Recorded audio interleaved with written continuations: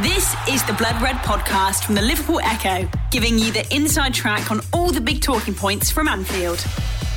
Hello and welcome to Monday's edition of the Blood Red podcast from the Liverpool Echo. I'm Guy Clark, and alongside me three fine colleagues joining us, of course, over the wonders of modern technology through the internet. Theo Squires alongside us. Theo, how are you keeping, mate? Not too bad. Obviously got a bit of a beard on the go at the moment. See how that goes. It's some entertainment during lockdown. Yeah, I'm normally the one who's given a battering for looking maybe far older than I actually am. But those who are watching on YouTube can see Theo has grown a nice beard. Theo, we look forward to tracking the progress of that. Ian Doyle, he's got the world's greatest behind him, Pele. Yeah. Hopefully you're going to turn in an equally impressive performance on this pod. Well, he is 70-odd, so that's probably about right. And our Liverpool correspondent, Paul Gorsty, how are you, mate? Yeah, I'm all right. I can't grow a beard like Theo's. I just end up looking like Gary Neville, so I've decided to swerve that in completely. I'm just waiting for the addition of just seeing you all of a sudden turning up as a skinhead with having shaved all your hair off, but we'll have to wait and see when that does quite come. Well, we've plenty on the agenda today here on the podcast to get through. Of course, Liverpool's decision to furlough some of their staff that hasn't particularly gone down well, of course, over the weekend. We'll get into the latest from FIFA and UEFA as Liverpool are handed somewhat of a boost in their hopes to land the Premier League title. And then into the second half of the pod, we'll look at some of Liverpool's greatest and perhaps not so great young players to have come through after Harvey Elliott celebrated his 17th birthday at the weekend, and a little bit on Virgil van Dijk to finish us off. Doyley, I'll come to you straight away though, and we'll get into this furloughing decision. Of course, plenty of companies up and down the land taking similar stances, but Premier League football clubs not being taken obviously too lightly in terms of them taking the decisions, and people obviously not too receptive towards that. No, we're not. I mean, there are basically two parties involved here. I think the first party is the people working at the club. For them, this is a great decision in the sense that they're getting paid 100% of their wage, and they're not going to miss out despite the fact that they're not going to be working. I think we believe it's about 200 members of staff at Liverpool City, most of the non-playing staff. But of course, that's great for them. But from a business point of view, you'd have to say what Liverpool, the club, have done, and under the instruction, I presume, from Fenway Sports Group, is quite reasonable. The government are offering this initiative to help businesses pay for people who aren't going to be doing work, and that's fair enough. Not everybody will be paying the extra. Not all companies will be paying the extra 20%, will they, to top up the wages of their employees who are being furloughed. But of course, football clubs are not normal businesses. As much as you might like McDonald's or Burger King, you're not going to be cheering them on from the touchlines, are you, every weekend? Although I do know some people who probably would do. But you look at it's the image that it puts out, the message it puts out. The strange thing for me is that Tottenham did it a few days earlier and got absolutely battered, and then Norwich, I think the other two, Bournemouth and Newcastle United. Newcastle, that's it. Yeah, I've done it as well, and it says a lot that when Newcastle do it, everyone just goes, "Well, it's Mike Ashley. What do you expect?" So, but Liverpool to do it. It's, as I say, from a business point of view, you can see where they're coming from, and there'll be much bigger businesses that just won't do this. I don't need to name the names of certain large businesses that are already doing it.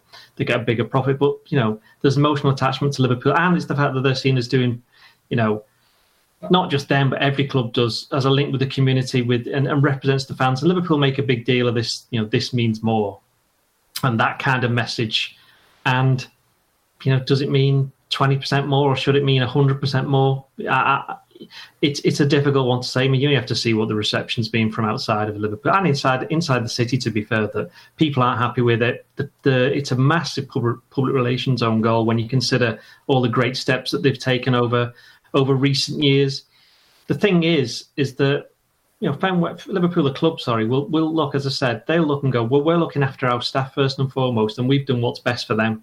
So in that sense, if you work for Liverpool, they've stayed loyal to you. But even then, there are people who work for the club who we've heard one or two whispers, certain members of staff who they're uneasy with the way this has gone, because they look at Liverpool, they've recorded, 6 weeks ago, record revenues, massive, 40-odd million pound profit. And the actual amount that they're possibly going to, lay out for this could be up to about 2.5 million, maybe 3-4 million at the most. what's that over 3 months for a football club like Liverpool? It's not even what player could they buy for that amount? So I think personally speaking, I can see why they've done it, but no matter how they justify business sense, I don't think they can justify it from a moral point of view, and also from the PR. I think it's a mistake, and I wrote the piece immediately afterwards saying, FSG have said in the past, remember the ticket thing, and they backtracked on that. There was a whole charade about the trademark and the word Liverpool, or the name Liverpool, I should say. They've they stepped back from those two. They've still got an opportunity to backtrack from this, step back, and I would hope that they will do. Yeah, well, Gorsty, like Doyley yourself, over the course of the weekend, wrote a piece on it. We, of course, did the Agenda podcast that is on the Blood Red channels for those who haven't caught up with it. And we spent so much time on Friday, actually, with Matt Addison talking about how well, in terms of PR, the Premier League had done in putting out the statement that they had. And then Liverpool, as Doyley's just said, scoring somewhat of a PR own goal. Oh, massively. As Doyley says, we should acknowledge that employees are still being paid 100%, and that's I know for the fact that is a huge relief to so many of their non-playing staff, but it doesn't quite sit right that this is a club who so readily tap into the values of Bill Shankly, and we hear so much about some of the things he said during his career at Liverpool, and how Liverpool kind of still to this day use him as the sounding board, almost, if you like, with the socialist values of the club and the community and everyone connected around Merseyside and all of the majority of their fan base. So to then tap into government funds to essentially pay their staff, it just doesn't really sit right. It's a bit exploitative, isn't it? Are they doing anything technically wrong? No. Morally, that's a little bit more of a grey area, isn't it? And I think the outpouring of disappointment and anger from supporters since it was announced has been, I think it is justified, to be honest. FSG and the club as a whole have done so much over the course of this coronavirus pandemic to earn plenty of praise. They've done so much for the community across, Anfield and the Merseyside community as a whole, with the food banks, the players donating money to food banks and certain schemes that they've set up to help the elderly and the vulnerable in society. And all that we have reported about deserves credit, but this one is a backward step, and they need to take the medicine on this one, I think.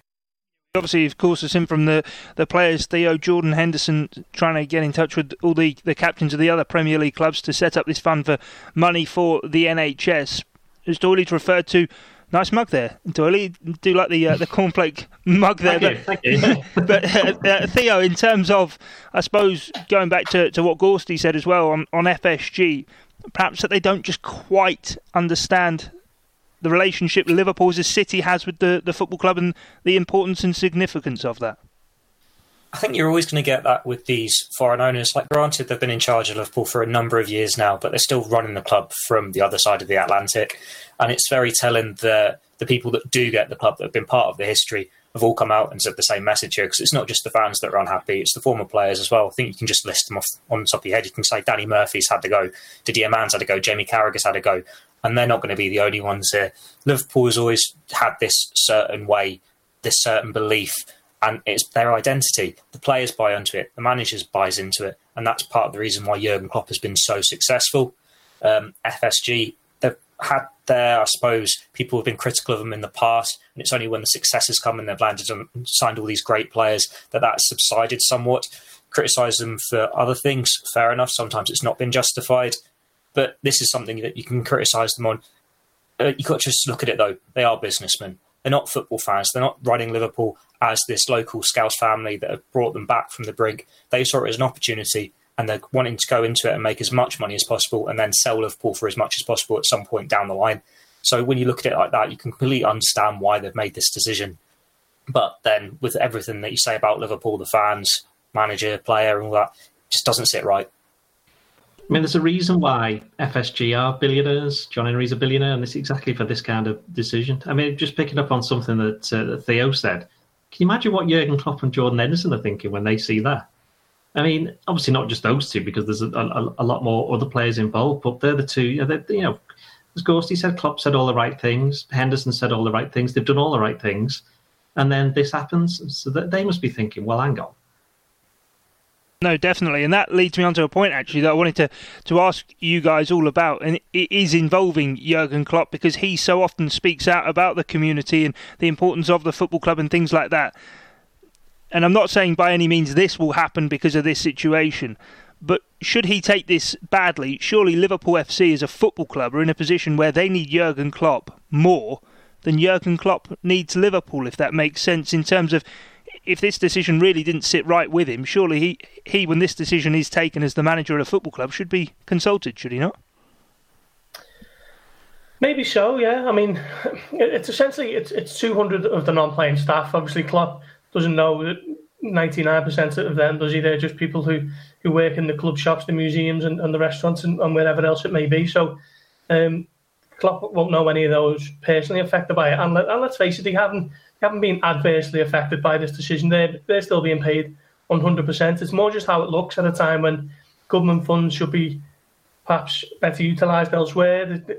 This was set up as a job retention scheme to ensure that bar staff and businesses that can't run during this coronavirus pandemic to essentially retain their staff, so that when life resumes back to normal, they can go on living their life as normal.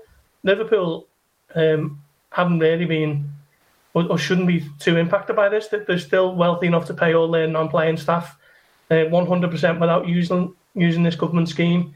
And I just think, myself personally, I don't know, it does seem to be the majority of thinking from what I've seen that there are better ways to use this government money.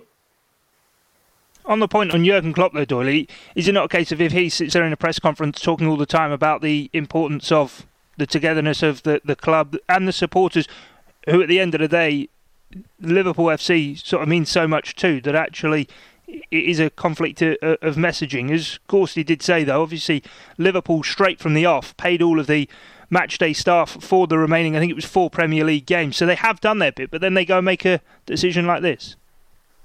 Yeah, it's interesting, isn't it? Because you can imagine when we finally do get to have a press conference again, if this situation doesn't change, imagine one of the first questions Klopp will get asked is, "Oh, what do you think of this?"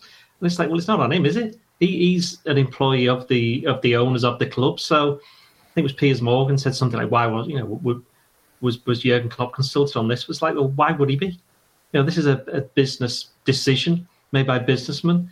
It's interesting that I think it was Melissa Reddy wrote something today about it seems as though there's a split inside the club of whether it was a good decision or not. That's what she was hinting at. I mean, I've not heard anything on that in that regard, but as Theo said, it's a decision that's predominantly been made by people who are thousands of miles away, and you will get this from now and again. We mentioned the ticket thing before from 2016, where they put they're putting the ticket prices up, and 10,000 people walked out, and they changed their mind straight away on that one. They changed their mind there because they thought, well, we might lose money here in the long run, and it ultimately just does come down to money. So they'll have to probably work out what's the hit going to be on our image here, because nobody knows when this, the pandemic, when this lockdown's going to end. We're all working on the basis it could be 3 months, it could be longer. We don't know when football's going to restart. So whether or not Liverpool are protecting themselves from that in the long run, but I mean, the reality is, they make such sums of money, and people see they make that sums of money, that they'll think, well, hang on, why do they have to go to the government? As Ghosty said, it's not been set up for these kind of companies. It's the ones who cannot pay or would struggle to pay because they're completely out of business. And Liverpool, while there's no games, they will still be making a bit of money from merchandise. The online shops will still be open. And the other thing, another point that has to be made is, I know that a few people were unhappy with the timing of it, because it came out just as the PFA and the players and the club, were having conversations about a uniform pay cut, which hasn't been resolved. So it looks like Liverpool are already going to the government before the players have even decided exactly how they're going to cut the wage. I mean, the players do want to. They all want to do something, and I know we've spoken about this previously. So the timing of it wasn't too clever either. No, see, and that issue about players' wages, when you're having obviously non-playing staff being put on furlough leave and the players' salaries haven't yet been cut, that is a decision we are still waiting to hear about. It's something obviously that with the PFA and with Gordon Taylor is very much sort of in the eye today, and is something that I'm sure will continue to rumble on. Yeah, it's one of those where it's probably why there is so much fume, that the fact that clubs want to save this money by taking away some of the wage from the lowest earners, putting them on 80%. Granted, Liverpool have topped up. When you've got some employees that are going to be on, £200,000 a week, it's ridiculous. It just doesn't add up this way. But at the same time, the players, I think their issue wasn't taking the pay cut. It was that money, where does it go? Because it shouldn't be going back to the owners. It should be going to the NHS or some charity fund like that. But then how can you police Liverpool the same way that you police some of the lower earning clubs in the Premier League, right down to League One, League Two? They can't afford to do that. The managers, I think they're being held differently. Theirs isn't quite the same way. So there's a report today that's saying Jurgen Klopp is one of the ones who's willing to take a pay cut. I think David Moyes is as well. So they are moving the same ways. It just seems Liverpool have been almost acting before they needed to make this decision. But why have they needed to go and say, yes, we're going to do this now before things are resolved? It's one of those where if you're going to say, well, this is going to be the case for the next 3 months, and see why they just want to get it out of the way, and then they can make other decisions. Yeah, the payers play thing, Doyley, is a real sort of minefield, because if you take 20% off Mohamed Salah and you also take 20% off Curtis Jones may well argue that 20% actually means far more to him than, say, Mohamed Salah. But then with Liverpool, with a cosmopolitan and multi-international squad like Liverpool, you may have players, and a number of the Liverpool players do donate to charities back in their homelands, who all of a sudden now might not be able to help with the efforts in their home countries that they would want to. Well, that's why it's taken so long for them to decide what's going on. And the other thing as well, as I think it was Theo just then pointed or hinted towards, is that if they take the 30% off, that means there's 30% less tax getting paid to the government. Where the players want to know is where the 30%. They're happy to take the 30% as far as I'm aware, but they want to know where it's going. They would rather it be something on the lines of that 30% goes directly to the NHS rather than as basically giving it back to the club and then they decide what to do with it, because they'd rather not do that. Not that I'm saying they don't trust the clubs, but I think in the terms of Liverpool's decision, not just Liverpool, but Tottenham as well and all the others, you've got to bear in mind that 3 weeks ago, this is like decisions that nobody could dream of having to make. It's so difficult that people are going to get things wrong in all businesses. You know, whoever you work for, there's going to be missteps. It's just that with Liverpool being such they're obviously not a public-owned property, but in terms of their image, they are, that they're just making all these mistakes and everybody's jumping on it, and we don't really need. You know, you've seen some of the, the government ministers jumping on the fact that, using footballers to deflect from perhaps their own failings. And the last thing we needed is Liverpool to get involved and become something that people are getting judged by. It's such a conundrum with these player wages, though, because if you think back to, say, the 50s and 60s when the wages were split to in-season and out-season, so you had your summer wage and your winter wage, but then player power came in, and it's gone from you get most of your money for your bonuses for winning games, getting clean sheets, scoring goals like Liverpool did in the 70s to 80s. Now they're getting so much up front. Granted, Liverpool have tried to change that with the younger players. I know Jurgen Klopp, he's been very firm with he doesn't want to give too much too soon for likes of Curtis Jones, Harvey Elliott coming through. But with the rest of the players, when there's so much power there, they've got agents who know exactly what they're doing to get as much money from it. You can't police them the same way. Like, how much of Mohamed Salah's wage is up front does he get without even kicking a ball each week, compared to the youngsters who's going to get an big bonus just for making 5 appearances in the season? There's such a contrast there when there's so much money at these top clubs. It's going to be impossible for him to make a decision that's fair for all of them. Well, unless they just do it from the base value, the base wage, and do it from there, then it's the same for everybody. There is an easier way around it. It's more, I think the players are just concerned as to where the money's actually going to go. The Blood Red Podcast from the Liverpool Echo. We best leave the finances there, though. That the ugly side of things over the weekend for Liverpool. But today, Gorsty, something of, I suppose, a good bit of news, or you can read into it looking like a good piece of news anyway, that FIFA, regarding the summer transfer window, have been changing a few of the dates about and things, and making sure that actually this 2019-2020 campaign can get completed. So Liverpool, therefore, again, we get another update, should be able to get their hands on that Premier League title.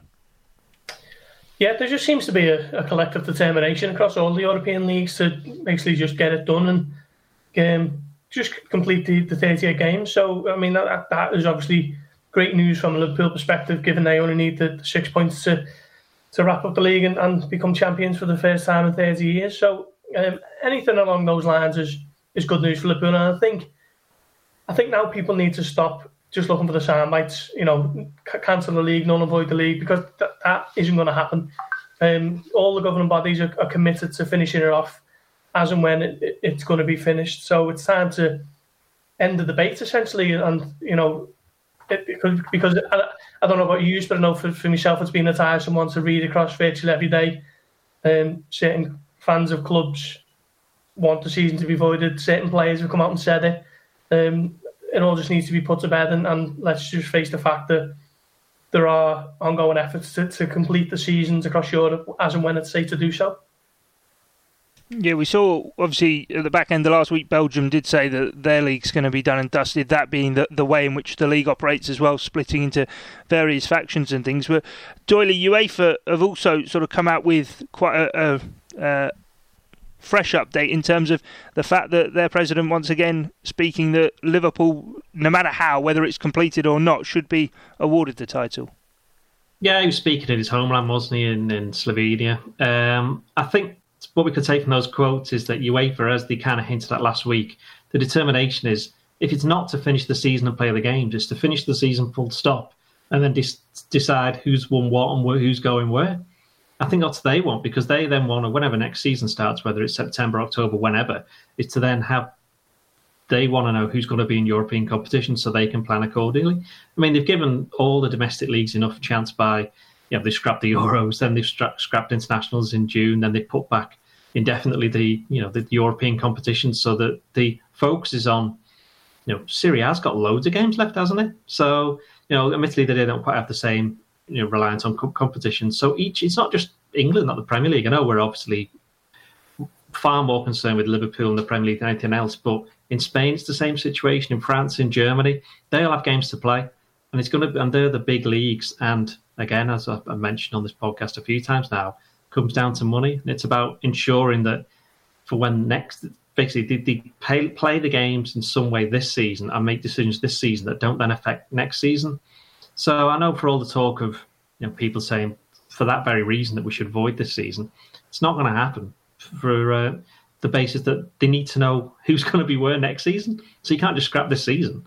And I think Liverpool would far sooner win the league, as in the quotes they say. The UEFA president says, if they have to win the league in an office or in an empty stadium, you can't envisage a way where they're not going to win it. I mean, that's not ideal for fans who've, some of them have been every single one of those 29 games, but it's far better than having those 29 games than it being for nothing. No, and I suppose the message from actually the people that matter, the FIFA president, the UEFA president, Premier League stakeholders, isn't changing. It's constantly, we want to see the season finish. It's then you get the Karen Brady's, the Richard Keys, and these sort of people start saying, the season should be null and void. But I suppose it's the reality of the situation we're actually in, that we're only now on the 6th of April, and yet we've been in this position, it feels like months and months. We've only been in it a few weeks, and yet it will be months until football comes back. So these people just come out with sound bites to fill the time, basically, as Gorsty alluded to before. Yeah, you've got to honour the integrity of the competitions, but I think as Doyley said, with how many questions is Klopp going to be asked when that first press conference comes around, and think how much we normally get out of Jurgen Klopp in a press conference. That's the same for all these managers across the country, and you've got all this space to fill. So if someone asks a question, they're going to give an answer, and the papers are going to fill it with the controversial lines. So that's why we're hearing from Richard Keys, Karen Brady saying stuff like this that is going to get the reaction. It's amazing how many Manchester United players or ex-Manchester United players are coming out and saying they want it null and void. You're hearing those opinions, not you really hearing them from players that say, let's just finish the season. It's always the ones that have got the bit of controversy, because it's what we're not really expecting to happen because of what we're hearing from FIFA, what we're hearing from UEFA. When you've got the competitions, football's been going on for 150 years, and regionalised leagues and all this, it's all proper. We've always had our proper champions each year. You can't just decide to cancel it 1 year, because then where does it stand next time there's something like this? Granted, it might not happen for however long, with it being different each time. So like Belgium, they've gone and said, these are our champions. But you can't say, Belgium, right, Club Brugge have won the league, they're in the Champions League next year. But Premier League, null and void it. We're cancelling it all. We're just going to start again next year. So Liverpool miss out on the Premier League. Sheffield United miss out on Europe. Leicester miss out on the Champions League. Just can't be done. That's a great point, actually. I think Belgium have basically just set the tone, haven't they? Because they've said, right, we're just going to finish the season and award everything. I think now nobody can void it. No, because as you say, that precedent has been set. I just wonder, some Premier League clubs have sort of done a few conference things or their club internal things and then have put things out. I do just wonder if we will hear at all from Jurgen Klopp or anyone from Liverpool, obviously not on the situation we spoke about before, but just generally, because we've already sort of said here, although there's no football, there's so many questions you would like to hear Jurgen Klopp respond to, Gorsty. Yeah, well, they've spoke to him twice, haven't they, since the Premier League was suspended on the 13th of March. So obviously, Jurgen Klopp did the open letter, if you like, the public address, which was very well received. Some really great messages in there, and then the club website had the interview with him a week ago last Friday. So maybe it'll be a fortnightly thing, and we'll hear from him again on Friday. But we haven't heard anything around that as yet. But there's no doubt we would like to hear a little bit more from one or two players, and just to keep us occupied and give us something to do, to be honest. But I know Virgil van Dijk's come out and said some things today, hasn't he? I'm sure we're going to come on to him in a little bit. But yeah, I mean, we are struggling without players telling us what they think and feel.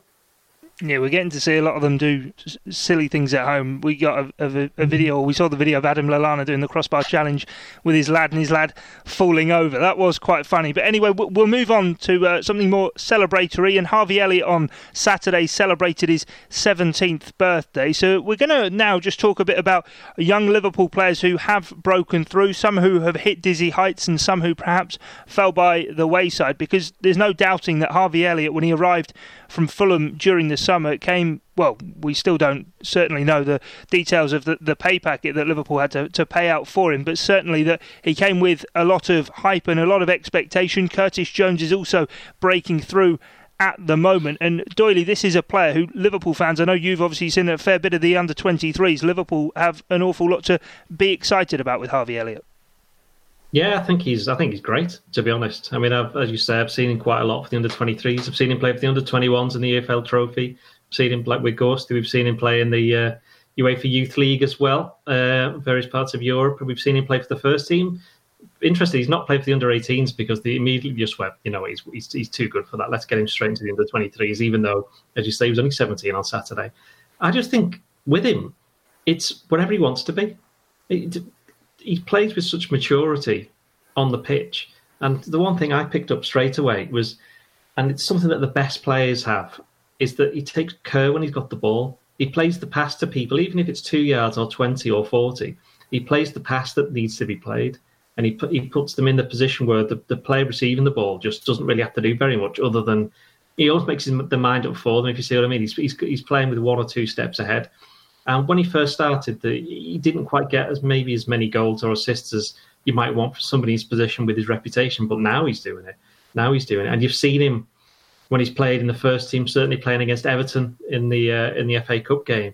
You've got absolutely no fear. Luca Dean had a bit of a rough time up against him. So I think he's somebody that Liverpool, there's a reason why they went in for him. There's a reason why he was put straight into the team in a friendly against Napoli up in Edinburgh in, I think it was late July or early August. He was straight in there. From that moment on, he's just been somebody that Liverpool fans have quite rightly got excited about because he's a very special talent. But as we've all got to bear in mind, he's still only just 17. And not just for him, but for a lot of the youngsters, this is another thing that's not been really written about. They'll be desperate to play. This has come at completely the wrong time for them because they'll have been, certainly for Liverpool, there'll have been a lot of youngsters who might think, well, the league will be in the bag of the last 5 or 6 games. We might get a chance of playing in the first team, and now we don't know how it's going to pan out. So interesting, but yeah, Harvey Elliott's definitely a player who I think we'll be hearing an awful lot about over the next few years.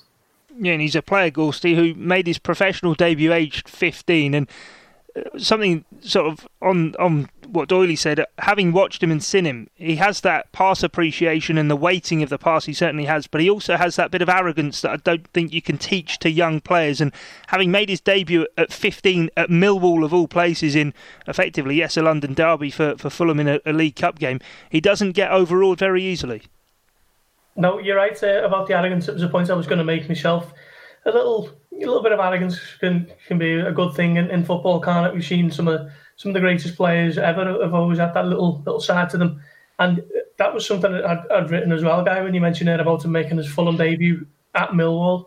For any player to go to Millwall is an intimidating environment.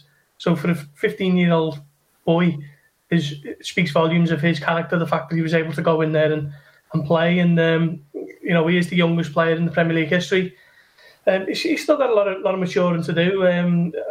As a man, he's still very slight, and he doesn't look like someone who's going to have a huge growth spurt overnight and bulk out and take away some of his gifts that he's got now, because he just doesn't look like that type of person. But I still think there's obviously plenty of room to grow as a man and improve as a player. And I think he's still got at least 2 or 3 years minimum before anyone is asking him to be knocking on the first team door. So it's great that he's getting all this experience now. He's obviously only just turned 17. He's already made his first team debut in a Jurgen Klopp team. So he can be whatever he wants to be, and it's going to be so exciting to watch him over the next 5 or 6 years. Yeah, and I suppose even though he's only turned 17, Theo, and he might have a couple of years before you'd probably be expecting him to knock on the door, given what we've seen from him, the character he's got, he's probably hoping to knock on the door sooner rather than later.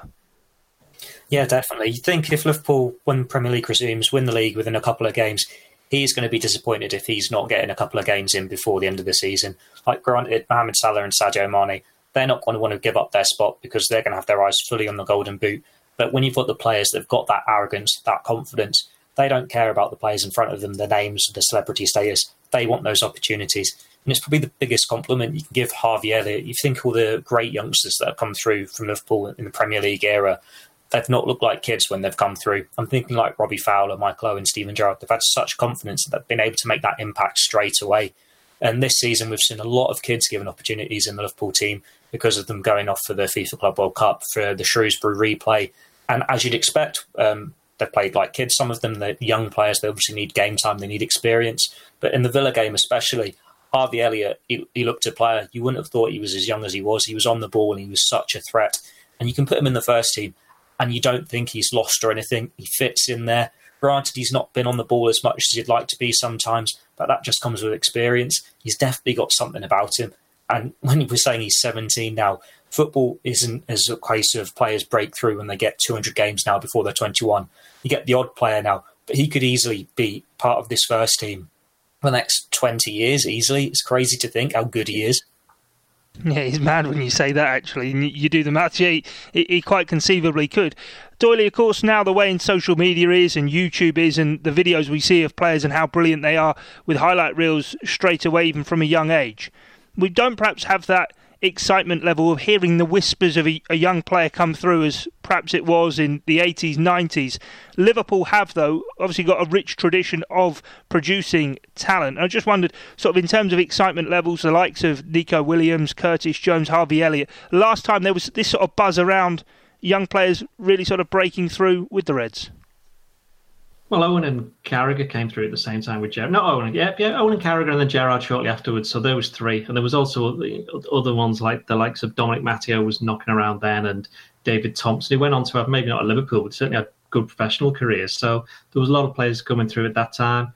I think talking about the likes of Curtis Jones and Nico Williams, it's different because Harvey Elliott, obviously, let's be perfectly honest, not many of us had really heard of him before he signed for Liverpool. Liverpool were linked. It's different for the others because those of us who watched the under-23s and the Youth League games will have known about Nico Williams for a couple of years. Certainly Curtis Jones for a couple of years as well. Curtis Jones was when he was on the tour, was it nearly 2 years ago now in America, where Klopp took him. But that's the thing about Jurgen Klopp. He loves to give these youngsters a chance. I mean, I know for a fact that he absolutely loved Nico Williams at the start of this season when he saw him play for the under-23s and the under-19s. And he was, behind the scenes, he'd been impressed when he moved up to the first team training. Same with Same with Harvey Elliott. I think it was Pep Linders said when he started training with the first team, he said we couldn't believe how good he was. He's even better than we expected. So, Liverpool are getting rewards for giving these players the chance. I mean, not all of the players will come through. That's just the way it is. Liverpool are still the European champions. They're the world champions. They're 25 points clear at the top of the Premier League.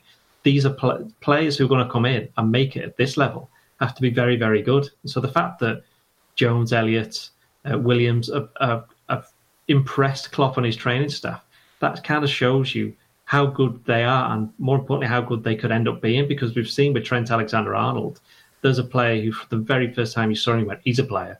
And that's the same for these three. So Liverpool are quite happy to give them the opportunity. And it is kind of funny, isn't it, that Trent's deputy could end up being Nico Williams over the next couple of years. So to have two local players, homegrown players, battling it out for the same position, that shows you that Liverpool have been getting things right in the transfer market, but it shouldn't be overlooked that over the last 3, 4, 5 years that they've been getting things pretty right at the academy too. Yeah, and I suppose even part of that, Gorst, he's been academy recruitment as well, because we're talking about Harvey Elliott, obviously a player brought in the summer. Rhian Brewster's still obviously finding his way and making his way through a man who hasn't had all of his development whilst being at Liverpool, and it just shows the different ways in which Liverpool under FSG, under Michael Edwards, look to develop even the youngest of talent. Yeah, well, that recruitment side of things never stops, does it? You can have as settled a first team squad as you like, and Liverpool have got a completely settled squad, haven't you? 23-man squad now, but clubs are always looking for the next big thing. So that youth recruitment drive is something that never really ends, and Liverpool obviously brought in Sepp van den Berg in the summer from PSV Zwolle after he'd made around about a dozen first team appearances in the Dutch First Division. Harvey Elliott was someone who they've kept tabs on, so it's a recruitment drive that never ends. So I think it will continue this summer. Who that'll be at the moment, we're not too sure, but you can kind of look at it now and think, if Liverpool are bringing in a teenager, then he must have something about him, and Liverpool must be serious that he can have a top level career with the Reds. So it's going to be interesting to see who's next, really. There was Joe Hardy as well in January, wasn't there, who come in from Brentford, and he seemed to score a hatful for their B team. So it's a strategy that never really seems to end. It seems a lot more stable now. Like, you think to when Liverpool had the first great youngsters coming through in the 90s, when you think McManaman, Fowler, Owen and all that, the whole way through the 90s. Fans really, I suppose, unless they were local, only knew about these players in the programme when you were seeing those little match reports, like, oh, Michael Owen scored again, Robbie Fowler scored again, you've got the whispers there. And then, as we've progressed, you've had, say, FA Cup, Youth Cup games, you can watch them on TV, or the club channels come in, and now you can watch every under-18s game, every 23s game, no matter where you were. And you've got all this hope and expectation because you're seeing them every week. But after Liverpool had that initial flurry in the 90s, they did have to wait a while for another good one to come through. And there was always that hope and expectation about the next generation of players. So I'm thinking back to, say, Tom Ince's era, Laurie Delavalli, Danny Pacheco, those sorts of players. And you see glimpses of them in the Youth Cup thinking, oh, they look all right here at under-18s level. Why don't they get an opportunity? Why is Rafa Benitez not giving them an opportunity? And ultimately, it's because they weren't good enough. And now you're not having that noise from fans because you trust the manager, you trust the coaches. They all get the opportunity when they're ready. You're seeing more of them in whatever level, and they look players. Then they get the first team opportunities, and they still look players. And it's just a lot more relaxed, and Liverpool are definitely getting the rewards from it. Yeah, no, and I suppose that ties into what Doyley said before about how not all players will break through, not all players have a great time, even those, Gorsty, I know you wrote a piece about Mark Kennedy last week, even those who are signed for relatively big money. Yeah, it's something that only seems to happen now with the absolute best talents in the world, thankfully. But 25 years ago, a couple of weeks ago, Liverpool signed Mark Kennedy from, was it Wimbledon, Doyley? Can't even remember. Was it Wimbledon or Millwall? It was one of those two. I think it was Millwall, wasn't it? Millwall it was, and then he went to Wimbledon, yeah. So Liverpool paid around about $2 million for an 18-year-old that made him the most expensive teenager in British football at the time, and didn't quite work out for him, despite, obviously, he went on to have a very good career with the likes of Wimbledon and Manchester City and Wolves, but that would have been a big ask for it. Can you imagine Liverpool making a teenager the most expensive teenager in British football? The amount of excitement and pressure that would already be on such a young shoulders at that stage would be incredible, really. So thankfully it's something you don't see happen too often now. You can't really think of the likes of maybe Kylian Mbappe, those types of players who were breaking records as teenagers. But yeah, that was one that didn't work out. Sometimes it does, and sometimes it doesn't. But Mark Kennedy was unfortunately one that didn't work out for Liverpool. No, certainly. But we'll finish things off then here on the Blood Red podcast by talking about a man who Liverpool paid an awful lot of money for, and it certainly has paid off. That being Virgil van Dijk, who's been speaking during this break in football and talking about the legacy, I suppose, he wants to leave at Liverpool. And Doyley says he wants to go down and be remembered as a Liverpool legend. He's probably a long way on the path to having already secured that status, isn't he? I was going to say he's already done it. Well, if they win the league, then that's it, done. Tick the two boxes, won the European Cup, won the league. So he's also quite good at football, which helps. And he also stops in the mix zone all the time, which I'm sure Ghosty will... that's good news for us journalists, yeah. So he's always happy. He's always happy. No matter what the score is, you can always get a few words out of him. But, yeah, I mean... The reality is most of these players now are already legends because they won the Champions League. And it's only happened 6 times in Liverpool's history. And 4 of them were all reasonably close together. So even the 2005 team, okay, not legends in the sense of being absolutely amazing at football, but legendary names in Liverpool's history. Even like Jimmy Traore played in 2005. Everybody knows who he is. It's not just about his own goal against Burnley now. It's about the fact that he played in that 2005 final. Jerzy Dudek, he's not Liverpool's best ever goalkeeper in the history, but he probably made one of the best ever saves. And I think with Van Dijk, I know what you're getting at. Van Dijk, he's somebody who he's so much head and shoulders above every other defender, not just in the Premier League, but in the world. And he backs it up with consistency. He makes the players around him look better. And he's now winning, he's won 3 trophies already, if you count the Super Cup and the Club World Cup. And they're going to win the Premier League at some point, somehow. So if he sticks around for another couple of years, he could conceivably win a few more trophies. So yeah, he's probably already a legend, but he could become a legendary legend. And he's the kind of guy, though, who last season there was obviously so much talk, and he did win the FIFA Men's Best Player Award, whatever that award does certainly mean. But he's the kind of guy, Gorsty, who his consistency has continued to such a level now that you completely expect it of him. And actually that talk of individual accolades kind of goes because you get used to actually how brilliant he was when defenders before him weren't that good. Yeah, I've never seen a defender like him at Liverpool, and I used to love Sami Hyypiä. I thought Jamie Carragher was fantastic for a good few years, but Van Dijk is a cut above them all. And for years there was this debate over the likes of Mamadou Sakho, and some people thought he was great, some people thought he wasn't, and it was only really when Van Dijk showed up that you thought this is what a good defender really looks like, and this is how they should play. He's an unbelievable talent, and for him to finish second in the Ballon d'Or just shows you how good he was last season. The only person who was deemed to be better than him was Lionel Messi, who won it for 6 times, and then you consider him to be the best ever. So it's unbelievable the levels he's reached since moving to Liverpool. 75 million, some people thought was too much to pay for him, but Liverpool didn't. I don't think there was too many who thought they'd massively overpaid for him. I think everyone knew, the kind of ballpark figure that he was worth. But now he's undisputably the best defender in the world, and it was unfortunate not to be awarded the world's best player award only 3 months ago.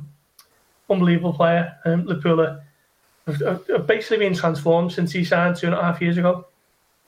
And even if he sticks around another, say, 5 years, Theo, that £75 million that was outlaid on him, all of a sudden, stretched over 7.5 years of service to Liverpool Football Club, will look somewhat of a steal of sort of, well, it would work out at a cheap rate per season for having him. He's already made it look like a steal, if we're being honest. The fact that Liverpool have always had this aim to win the Premier League, and he's now within touching distance of it, having transformed that entire defence, having won the Champions League, nearly winning the Ballon d'Or, and you look at him and you realise he is that good. Liverpool haven't been scared of spending big money before, but the difference in recent years is when they spend the big money, it tends to be on the players that will make that difference. It's not a gamble when they've spent it on Alisson or Van Dijk compared to when they spent 35 million on Andy Carroll, for example. They are the best goalkeeper and the best defender on the planet. Liverpool spent the money on them, and they've more than got what they paid for. Yeah, no, certainly. And that seems a good place to round things off then. Theo, we'll let you escape to go and find yourself a razor so you can have a shave. Doyley, you can finish off your cornflakes. And Gorsty, I'm sure by Friday you'll still be sat in the same place in your kitchen, mate. Probably. Well, great stuff. Thanks a lot for joining us, guys, and thanks a lot to you guys for listening in wherever you get your audio on demand, or if you join us through the YouTube channel. As always, it is very much appreciated. Until next time, though, it's bye for now. You've been listening to the Blood Red Podcast from the Liverpool Echo.